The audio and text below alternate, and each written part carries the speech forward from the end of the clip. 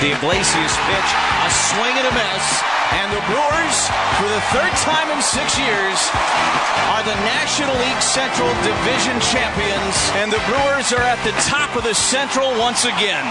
That's Lane Grendel right here on WTMJ Brewers 360, sponsored by Outdoor Living Unlimited. Next door to Lane was Brewers play-by-play man Jeff Levering. You had TV duty yesterday. Actually, you were giving Lane the business about a shot that came back toward the booth. Apparently, he did not make the play on the ball that we would have liked.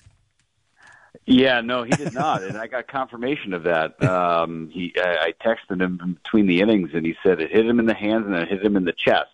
So apparently he's got a nice little mark on his chest. The ball did have a lot of steam on it. I will give him credit for giving it an effort, but he did not make the catch. But that's okay. So tell us about the party. Like, what did you do? Were you able to go immediately down to the clubhouse, or like how did it all play out? Yeah, so it was. I mean, in Brewers fashion, right? You get a little bit of help from somebody else. You lose, but it's the best win ever because Seiya Suzuki drops the ball down in Atlanta for the Cubs, and I went down as soon as I signed off. I went down, actually dropped my stuff in the car because I had a little bit of time, and so I didn't get anything wet. And then went into the clubhouse, and I was there for everything. It was a lot of fun. I came back and did a load of laundry. Had to go 2 cycles just to get all the stuff out of the out of the clothes. And I think I may have shampooed twice to get the beer and champagne out of my hair. But it was a lot of fun, and those guys earned every bit of it. So was the party still going strong when you left? There was still some going on, yes. And I left about 11-ish. So they were still going pretty hard, for sure. And I will say that we got a little preview of what today's lineup will look like at about midnight. Are you in it? No, I'm in it just because I'm calling the game, but I could be available if they needed to make a roster move. I have visions. You spoke about the laundry, like wife waiting for you at the door. Don't come any further.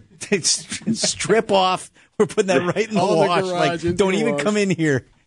Just like the kids playing in the mud, right? No, it was cool. I will say my wife and my 2 kids decided to come down at the ball game. Oh, that's awesome. Feeling that they were going to come down and that they were going to clinch. And once the game was over, they walked downstairs to Judy Euchre, and Judy Euchre said, "Come on, let's get on the field." So we had a cool moment on the field and took some pictures on the infield, and they got to enjoy in some of the celebration too. So that was really cool to have the whole family involved. Yeah, I know some Brewers fans are kind of a salty bunch. We've had the conversation here with some suggesting, well, it's kind of lame because we didn't win the game and we didn't come.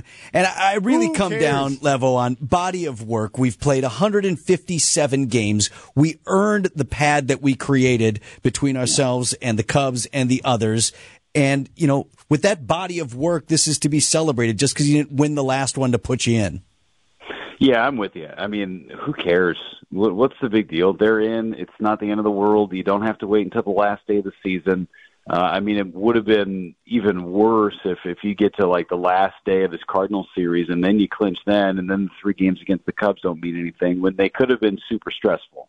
And I think you don't want to have that situation for the last 3 games to make the decision for you. So I'm glad it happened. I feel terrible for Seiya Suzuki. That's a bad moment for him.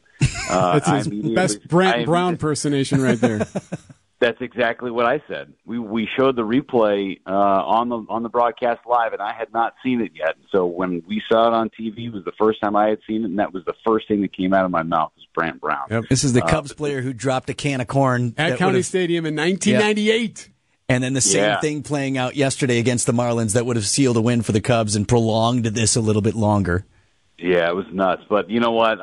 Win or lose, they're in, and they're going to have a great, great run in the postseason. There's no doubt in my mind. All right, so what are you thinking? So who do they play Tuesday, Wednesday, maybe Thursday, all of those games at AmFam Field. We have no idea what time those games are yet, and it may be some time before we learn that.